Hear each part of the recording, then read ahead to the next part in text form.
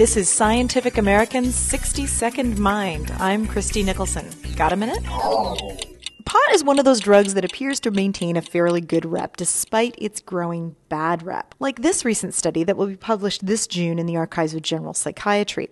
This particular study found that marijuana use is associated with the early development of psychosis. Scientists analyzed 83 studies involving over 8,000 subjects who used pot and over 14,000 subjects who did not, and they compared the age of onset for psychosis between these groups. And they found that those who used cannabis developed psychosis nearly 3 years younger than those who did not use any pot. The researchers proposed some theories behind this pattern. One is that cannabis use is a causal factor for schizophrenia, or that it at least precipitates psychosis in vulnerable people.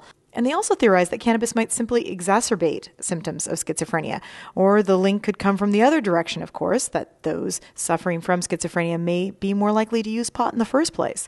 Well, the evidence here suggests that limiting marijuana use could delay or even prevent some cases of psychosis. And the timing here is important, since earlier onset of schizophrenia is in fact linked to a worse prognosis overall. Thanks for the minute. For Scientific American's 60-Second Mind, I'm Christie Nicholson.